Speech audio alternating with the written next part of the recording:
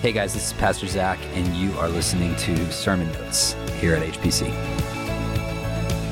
At the last fireside, we were in Revelation 1 for our devotion, and this is,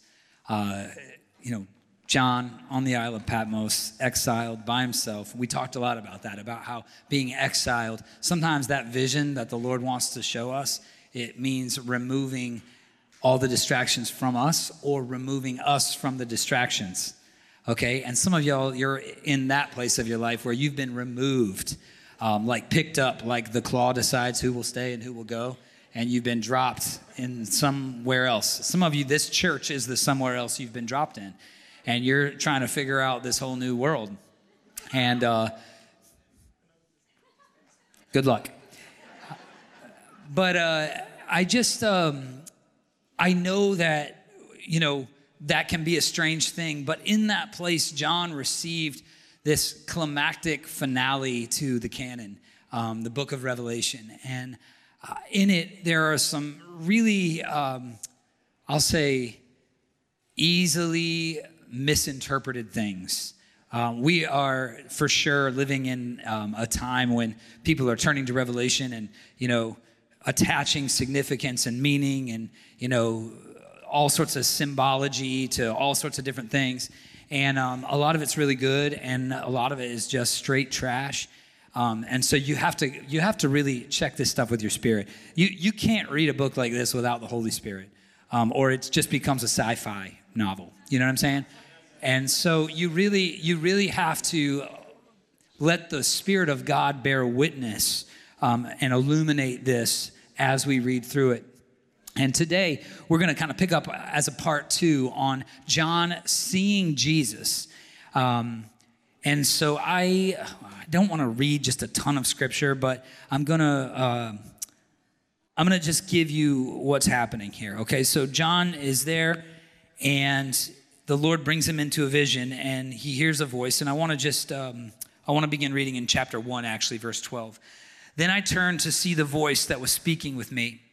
And having turned, I saw 7 golden lampstands.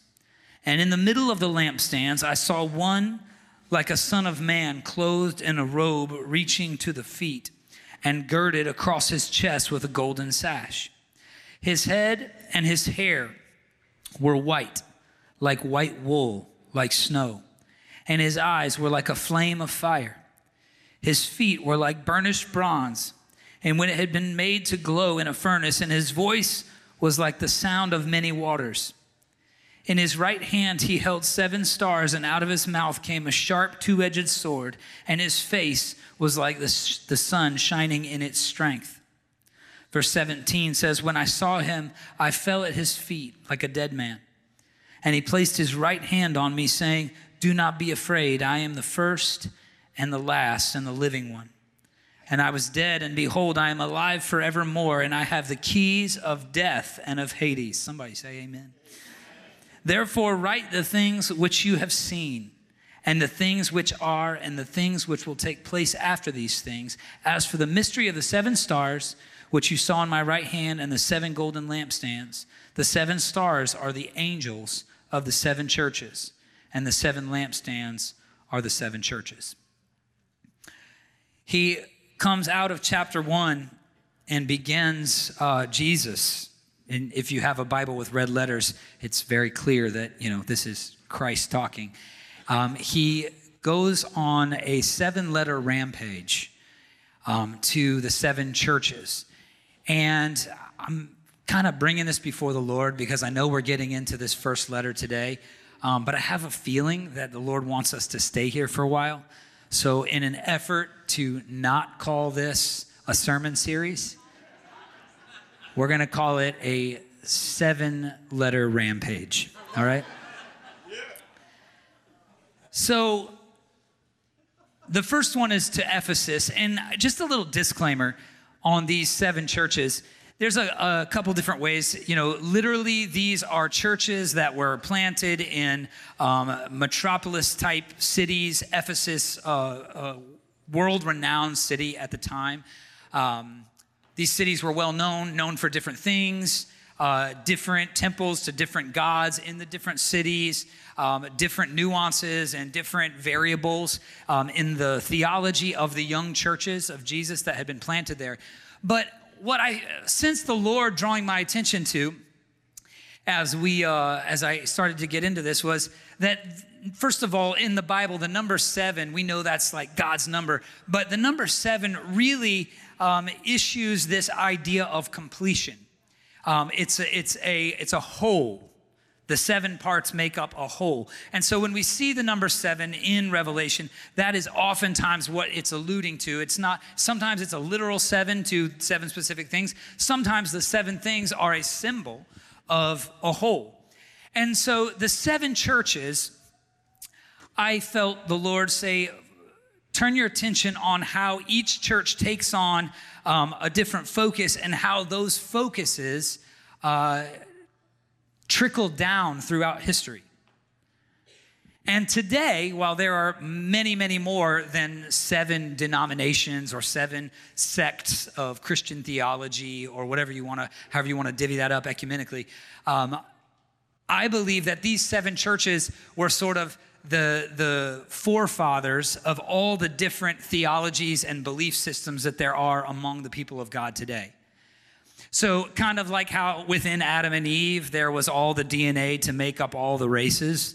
I believe that in these 7 churches existed the DNA, and we can sort of trace our ancestry as a church and the problems and the blessings that go along with that ancestry, like, just like you can as a human.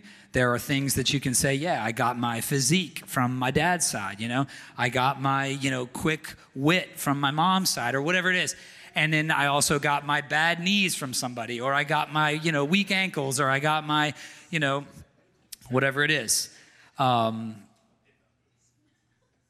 get the point. So as we read through these 7 letters, and as we start with this first one, my challenge to you, especially in a melting pot like His Providence, this is one of my favorite things about this church, is that from row to row in this church, like if we go down the rows, it's a mixed bag. You never know what you're going to get.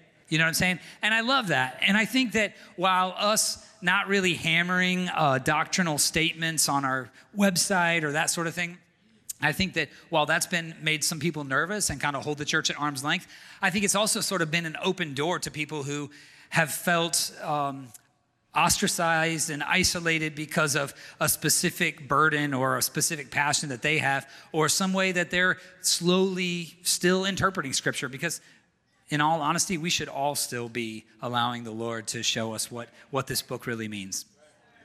The second we have that figured out, I fix my eyes on my theology.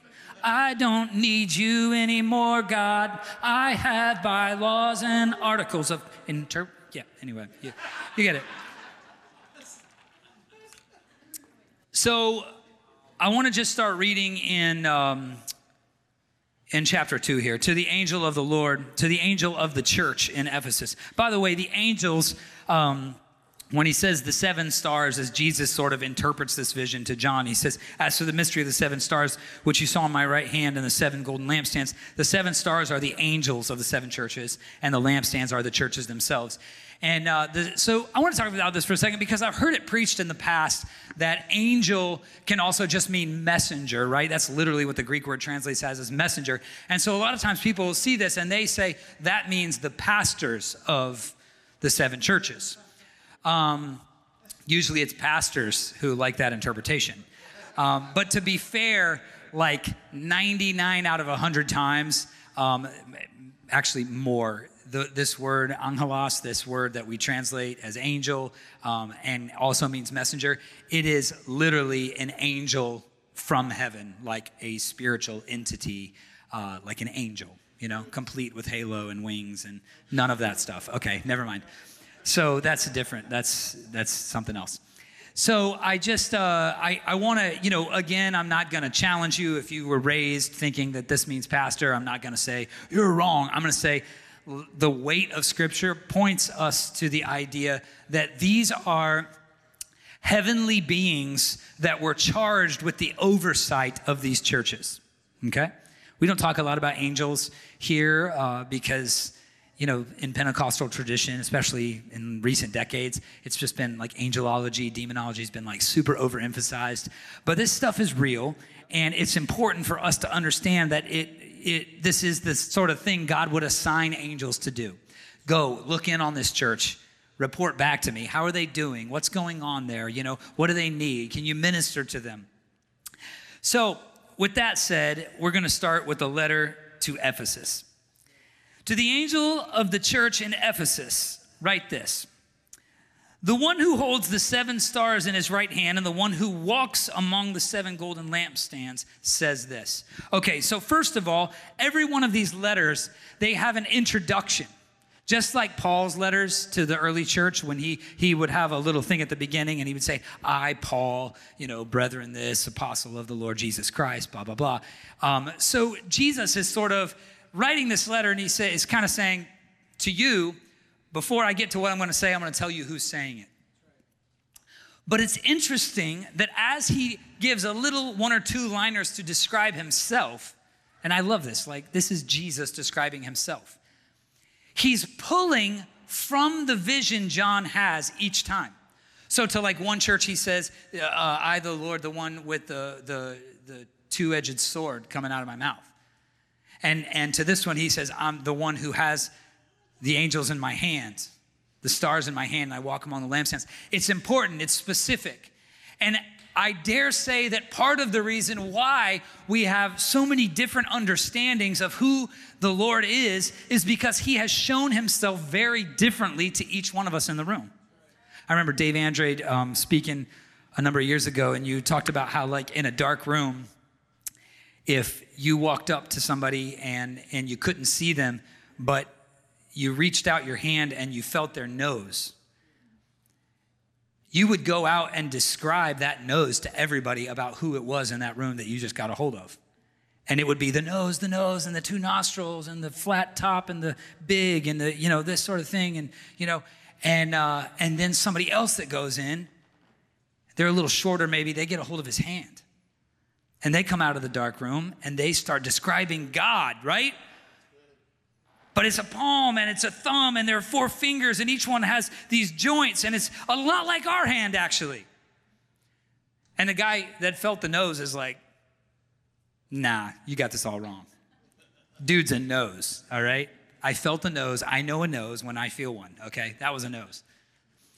And I think that for us, sometimes the Lord shows himself to us in one way or another, and he puts a conviction on our heart in one way or another. The Holy Spirit opens our eyes to see a facet or an attribute or a certain thing about the Lord, and we get real wicked hung up on that and have a real hard time understanding that anyone else could have seen anything else. But as Jesus speaks to the church in Ephesus, he says, today and for you, for now, I am the one who holds the 7 stars. That's what you need to know about me right now. I'm the one who holds the 7 stars in his right hand. I'm the one who walks among the 7 golden lampstands. A couple quick things before we move forward in this. Holding the 7 stars, that word, kratos, that the word hold comes from, it doesn't just mean to hold in your hand. It means to have power over, and often it means to have taken power away from something else and hold it. So when Jesus says that he is holding in his hand the spiritual charge over the churches, over this church, he's reminding them of his centrality and authority. I'm the one. I hold it in my hand. I have control over this. I have power over this. Whatever else has ever had power in the past, I have taken that power back. In fact, right before this, he tells John, am I not the one who went and got the keys to Hades? To death. I hold it in my hand. This line, this introduction from Jesus emphasizes the authority and centrality that he has among the churches. But I'd also say this. When Jesus reveals himself as the one who is walking among the 7 lampstands, the 7 churches, or can we say the completion of the churches, the wholeness of the churches. When I read this, I get nervous Because what it says to me is he's still moving. He's still moving. And whatever church has decided that they can pin him down, you're already losing. Whatever theology, whatever Christian background or heritage that you come from, whatever you think that you have painted Jesus in this corner and this is Jesus, stay here. It's a lot easier to keep my eyes on you if you just stay put. I'm the one who walks among the 7 lampstands. He's still moving among all the churches. Not some of them. Not just the Pentecostal ones who sing songs about him moving, right? I walk among all the 7 lampstands with the authority over each one. I love the image of Jesus in Revelation. It comes away from this like poor, helpless lamb that was led to the slaughter and slain. I think a lot of us, we stop there. It's almost like some of us, we leave Jesus on the cross. And some of us, when he gets off the cross, we feel so bad that we can't ever really get him exalted to the place where he is. Okay? The one with all the authority, the one at the right hand of the Father. His authority is over the authority in the churches. Some of us, we come from backgrounds where the authority in your church is supreme. Maybe it's the guy with the collar, and whatever he says, that's to be taken as equal with Scripture. Or maybe it's not a collar, maybe it's just the guy with the title. And if he doesn't give us our blessing, if he doesn't say it's okay, and especially in this area, you know, there was a move back in the 80s or something. I don't know. I was only in my 20s or 30s at the time. But back in the 80s, there was this move, this sort of shepherding movement where an unhealthy amount of authority was put in the hands of church leadership. And to be fair, in the 70s, on the sort of the setting of the sun of the charismatic Catholic renewal, people had swung the other way away from the sort of governance and hierarchical system of Catholicism. And what they found is a mess, because going from one extreme to the other just leaves you in another extreme. And so the shepherding movement of the 80s came back a little bit, and then a little bit more, and then a little bit too much, to where it was saying like, okay, well, we won't buy this house unless our pastor says we can. And we won't, you know, we'll get married on the day they say we can get married, and we'll only do whatever they say we can do. We'll only go on the vacations they say we can take, and that sort of thing. And, you know, we tried that here for 10 years, and it didn't take. I'm just kidding. The point, the beautiful picture here to the church in Ephesus, and as we jump into this, we're going to see why it is this way. But the beautiful thing here is that he is saying, whatever spiritual authorities I've put in place over the church, whether it's angels or pastors, if that's your interpretation, whatever, I still have authority over all of it. I still hold it all in my hand. Don't forget it. Okay, so here we go. I know your deeds, he says in verse 2. For some of us, that's a good thing, and some of us, that's like, shoot, I wish he didn't. I know your deeds and your toil and your perseverance, and that you cannot tolerate evil men. And you put to the test those who call themselves apostles, and they are not. And you have found them to be false, and you have perseverance and have endured for my name's sake, and have not grown weary. All right, let's talk about this for a second. First of all, Jesus is like the originator of the compliment sandwich, and we see it in the 7-letter Rampage. He's kind of like, you know, it's always the punch in the stomach and the kiss on the lips with him. It's always that. You can't get away from it. And so for some of you who are you just love pain and punishment, get over the fact that he still has a kiss for you, okay? For some of you that just want to make out with Jesus, like some of y'all, you need to realize there's also a spanking involved here. We're going to get to that in a second. But deeds, toil, and perseverance. I love that Jesus loves this. I love that he takes note of this in a way that is honorable to him, because so often, especially like in our circle and concentric circles outward, we look at deeds, toil, and perseverance like they're a bad thing.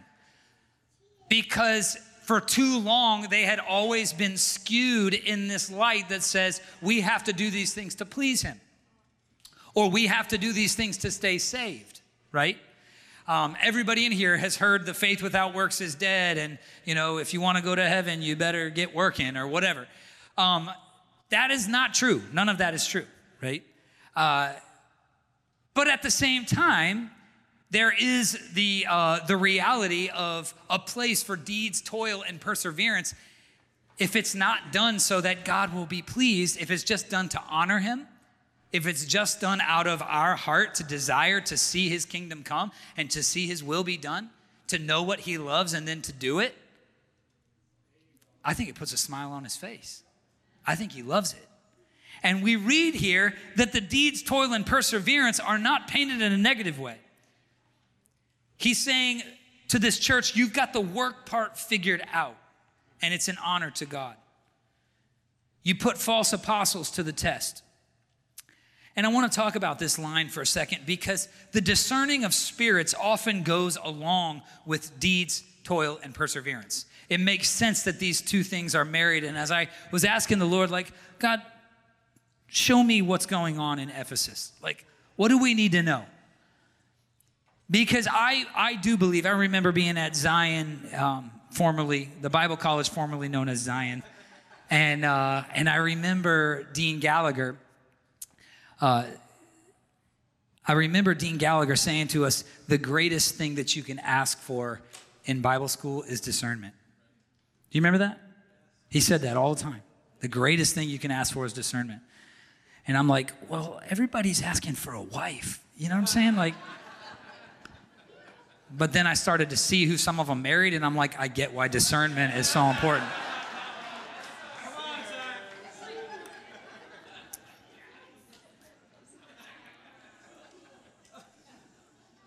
Some of us are even still married, praise the Lord. Okay, so there's a reason why discerning of spirits goes along with deeds, toil, and perseverance. And it's because for folks who were logging the hours and putting in the hard work, the reason why their toil and deeds honored God is because it wasn't something they did, it was someone they were. What they did for the Lord was not about the action of it. It was not about the accomplishment or the checking the box. It was not about duty or an obligation. It was who they were. It was in their DNA. And that's actually what a lot of sort of like the undercurrent clashing that can happen among believers. When you have like works, people who are like works. Faith without works is dead. And people are like, yeah, but works without faith are just works. And so there's these two things, because I think that in a way, some of us, we trace our ancestry a little bit differently. And what we have to learn from these folks who can work for the Lord in a healthy way and it not be toxic and their identity and salvation not be wrapped up in it, is to take note of this fact that it's just an outflow of who they are. It's just them walking in their giftings. It's them walking as a son, as a daughter of God. And so I think, by the way, for anybody in here that's been shamed for that, I want to say that wasn't right. And if the deeds, toil, and perseverance are sourced in who you are and not what you feel like you have to do, it is an honor to the Lord. Okay? Good. I just want to make sure we clear that up. But when ministry is a thing you do instead of a person you are, you're more likely to accept someone else's thing they do and miss who they are. I'm going to say that one more time. When ministry, instead of the right way, ministry needs to be who you are.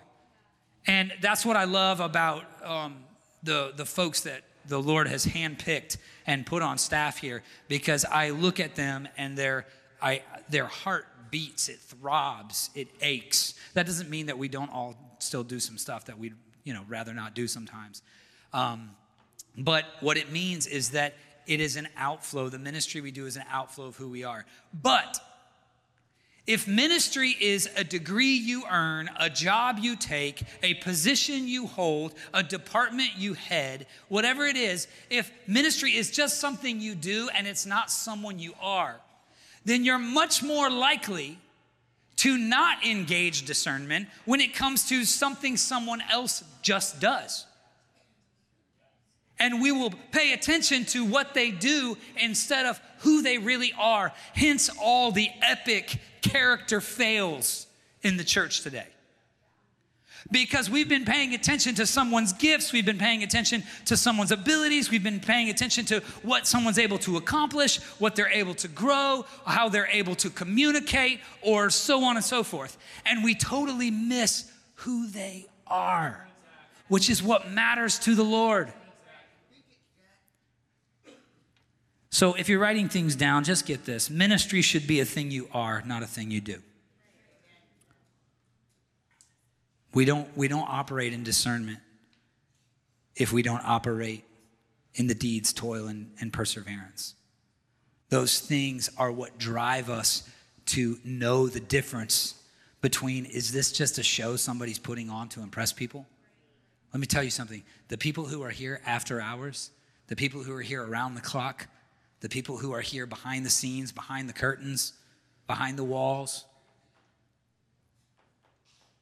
I'm listening to those people, because when their eyes are on Jesus and someone else crosses that path, in and out, and it's like, they're here, they're not. And there they go again. And they're coming back by again. There's another. Or, hey, this person has been walking this path for a long time. Zach, pay attention to this person's life. Hey, Zach, have you noticed so-and-so? Have you seen where they're at? Have you seen who they are? Oh, yeah, isn't that the person that teaches the such a? Yeah, but Zach, have you seen who they are? Because it's amazing. Those are the people I'm listening to, and our church is blessed with some incredible discerners. My wife's an incredible discerner.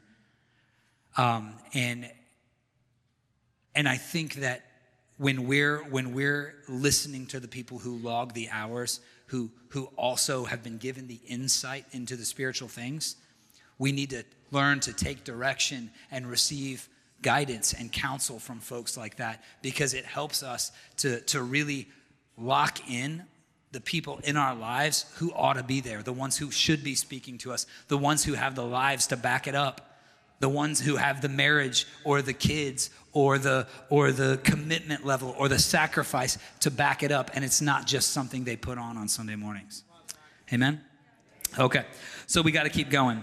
But I'll say this. The more we discern, okay, like this church of Ephesus that's putting apostles to the test, the more we discern and the more we put to test, sometimes the more we think it's our job and our purpose to discern. And this is actually one of the greatest blessings of Ephesus, was also one of its biggest downfalls. Because Jesus comes right off the heels of saying, hey, good job putting those false apostles to the test. And then he says this, but, in verse 4, I have this against you, that you have left your first love. Doggone it.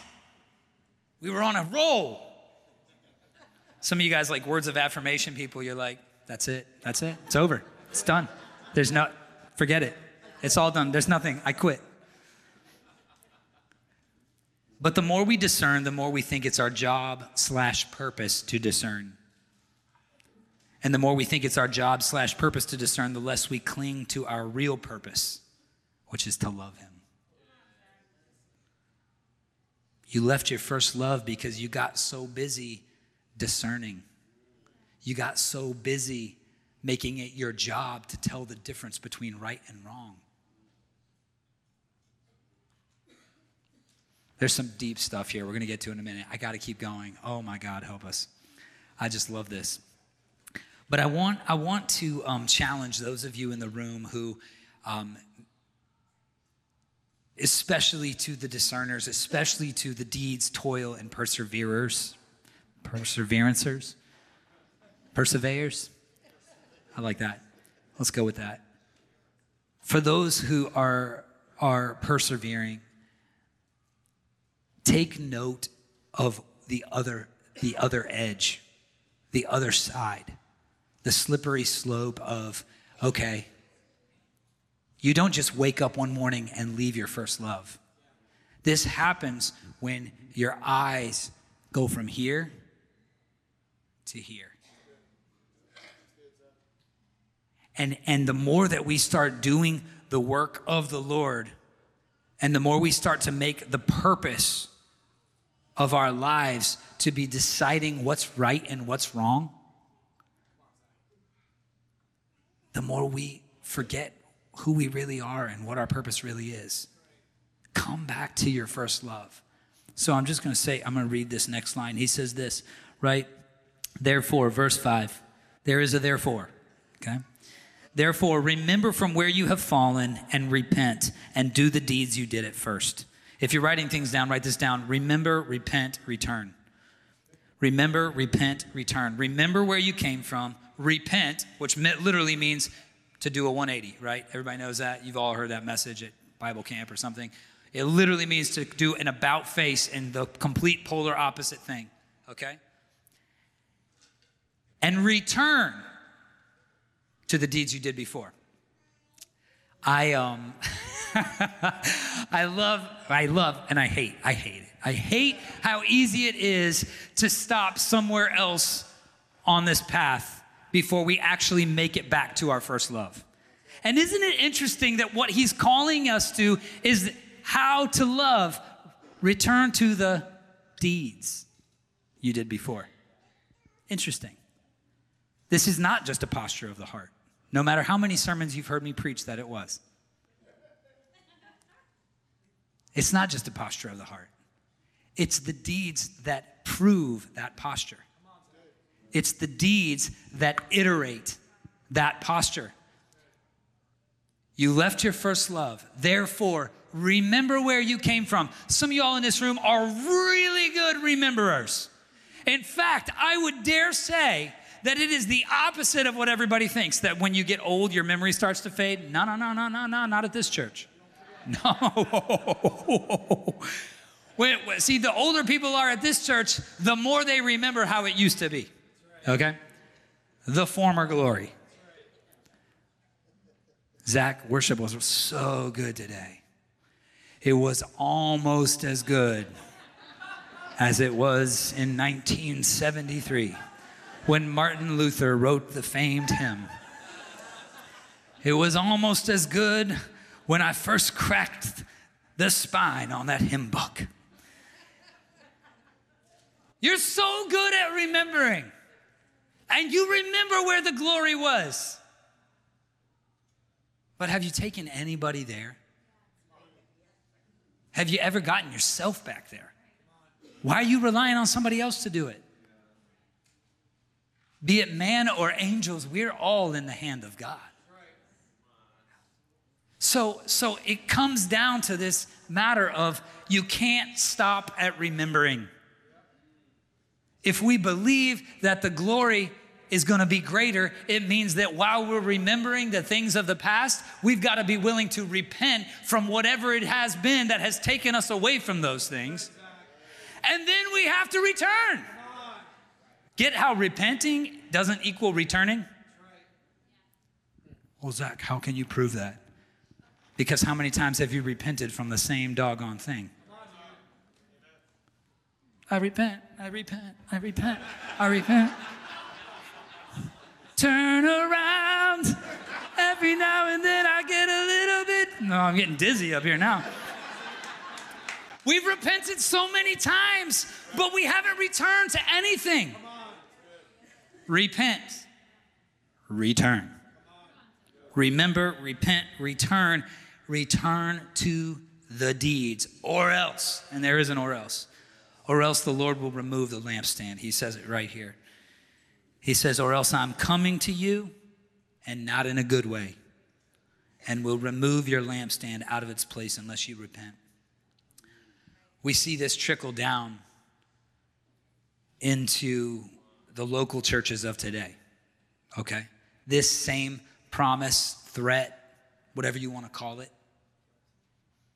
We see it trickle down from the statement made to the church at Ephesus all the way down to churches today that are refusing to return back to a deeds, toil, perseverance philosophy that honors God, the testing of apostles without making it their sole purpose in life. When there is a reluctance or a refusal to return back to the heart of God from these things, back to our first love, the Lord removes the lampstand. Well, Zach, that church is still open. I didn't say the church isn't open. I said their doggone light's out. The light is out. And you're not attracting anything anymore. And that tragically describes so many churches. It's no longer the fire that draws people in. It's something else. Some churches have done really well with marketing strategies and vision statements and whatever else. And just like it works in corporate America for a consumer-minded church, we will be drawn to those things. We will buy into those things. But that's not a church. It's a church when there's a lampstand. It's a church when there's a fire in it, okay? And then the last thing here, I'm just going to wrap this up quickly. Yet, here comes the bun of the compliment sandwich, okay, the other side, here it comes. He said, yet, this you do have, that you hate the deeds of the Nicolaitans, which I also hate. This is cool, okay? I love this. Jesus is just so practical. Do you know that saying, my enemy's enemy is my friend? Jesus is like, we both hate this. Like, let's talk, you know? There might be some chemistry here. Like, let's see what happens, you know? You hate the Nicolaitans. I hate the Nicolaitans. If you're writing things down, write this down. Loving what God loves is a lot easier than hating what he hates.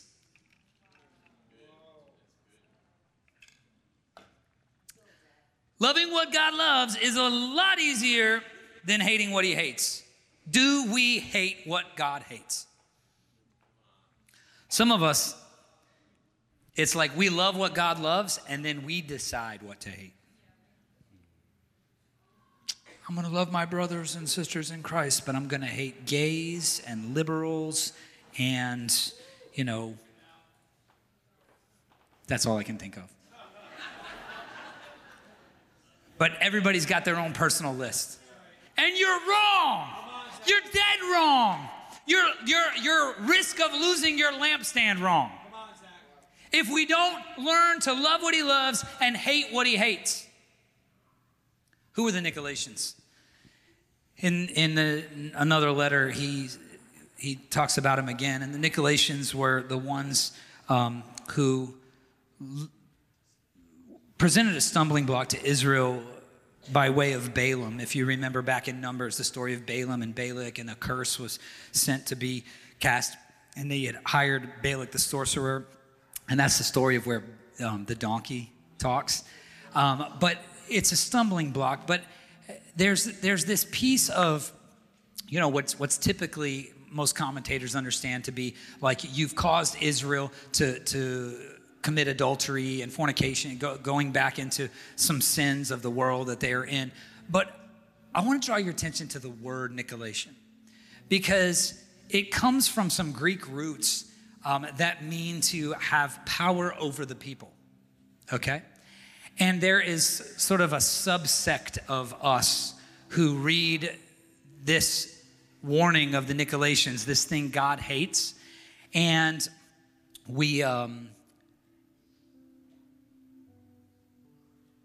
And we miss the fact that what God really hates is when people rise up and take power over other people, especially in reference to the church. Do you see why to the church of Ephesus, he's saying, we're on the same page. I'm the one that walks among the lampstands with the 7 stars in my hand. I've taken back the power from the Nicolaitans. I've taken back the power from the ones who lord it over the people. I have the power, and I hold it in my hand. And whatever you've been afraid of and whatever you've been worried about, see, you thought you were on your own in this, but I don't like this either. In fact, I hate it. This hierarchy that we do this nonsense. We build these systems and we do it in the name of God and in the name of Scripture and in the name of whatever else. But really, it's Satan that wants us believing that as sons and daughters of God, we can't just go to the Father, that we exist in some sort of ladder that we have to climb. There was a ladder, but Jesus came all the way down it. Okay?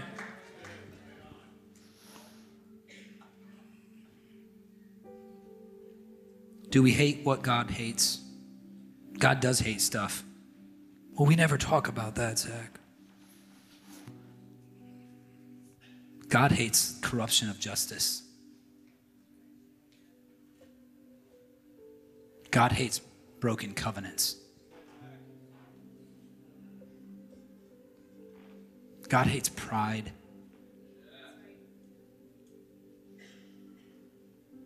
God hates it when we distract each other and redirect each other away from who we are in Him. Let's stand to our feet because I want to read this last part. These letters all end with sort of like an outro, and it's so cool because he addresses a group of people in the church, and he says it like this. He says, "He who has an ear, let him hear what the Spirit says to the churches. To him who overcomes." To him who overcomes. If you could imagine this letter being read in front of a group of people and now saying, to the overcomers in the room, I will grant to eat of the tree of life, which is in the paradise of God. Before I let you go, I want to talk about that tree for a second. Y'all know there were 2 trees that were noted in the garden, right? Not just one. We only talk about the tree of the knowledge of good and evil. A tree that once it was eaten of, all innocence was lost and forever mankind was tainted by what? The knowledge of good and evil. The very thing that distracted the church at Ephesus from their first love. The discerning of good and evil. The deciding what was good and what was bad. And I, again, the Lord gives us His Holy Spirit so that we're not discerning based on logic or reason, but we are discerning by His Spirit because He wants us to know the difference. But saints, we think that sometimes maturity is moving into this place of greater dividing good and evil. God doesn't need any help dividing good and evil. What He's looking for is for someone who would walk back into the garden, back into His presence, and eat of the tree that Adam and Eve were to be sustained by forever and ever and ever. The tree of life. To him who overcomes this, overcomes what? Overcomes this mindset that we're bogged down, that our deeds, our toil, and our perseverance has to forever and always orbit around this idea of like, if I don't figure this out, who's going to do it? If I'm not standing at the gate and watching and making sure that nothing bad enters and this and that. Don't do that in your flesh. Let the Holy Spirit do it through you.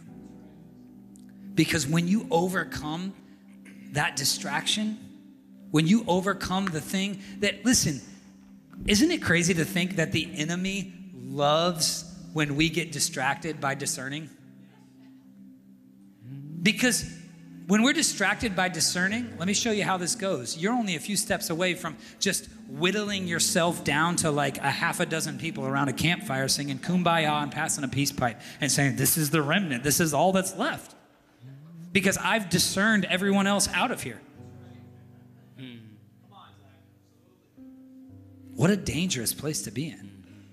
Doesn't Jesus say, let the wheat and the chaff grow up together?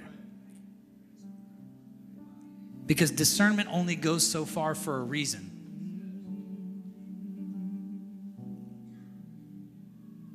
This is not the tree that sustains us. Zach, what's going to happen if the wrong person gets in the wrong place and the whatever? Let me tell you something. The 7 stars of the 7 churches are already in the right place. And for those of us who have our eyes fixed on our first love, we're already in the right place. To the overcomers in the room. To the overcomers in the room. I will grant to eat of the tree of life. The tree of life. The tree of life. That human nature in us, we are so hung up on death that we have to constantly be deciding what's going to die. That's not even our call to make. Who are we?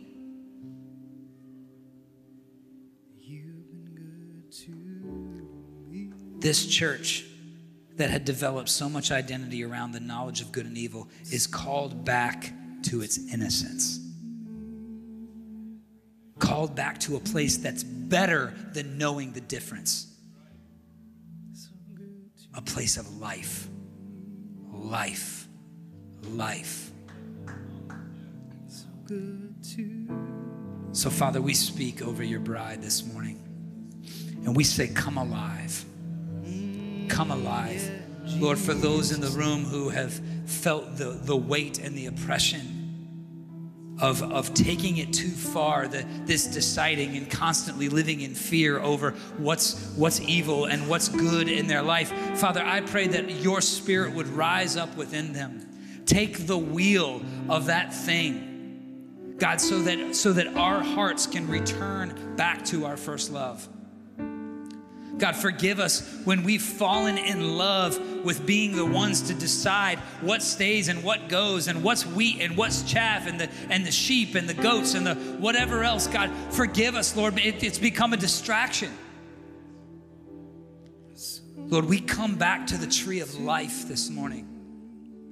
We come back to the resurrection life in Jesus Christ, a fruit that when we eat, when we sit down at that table and we break bread with him, we live forever.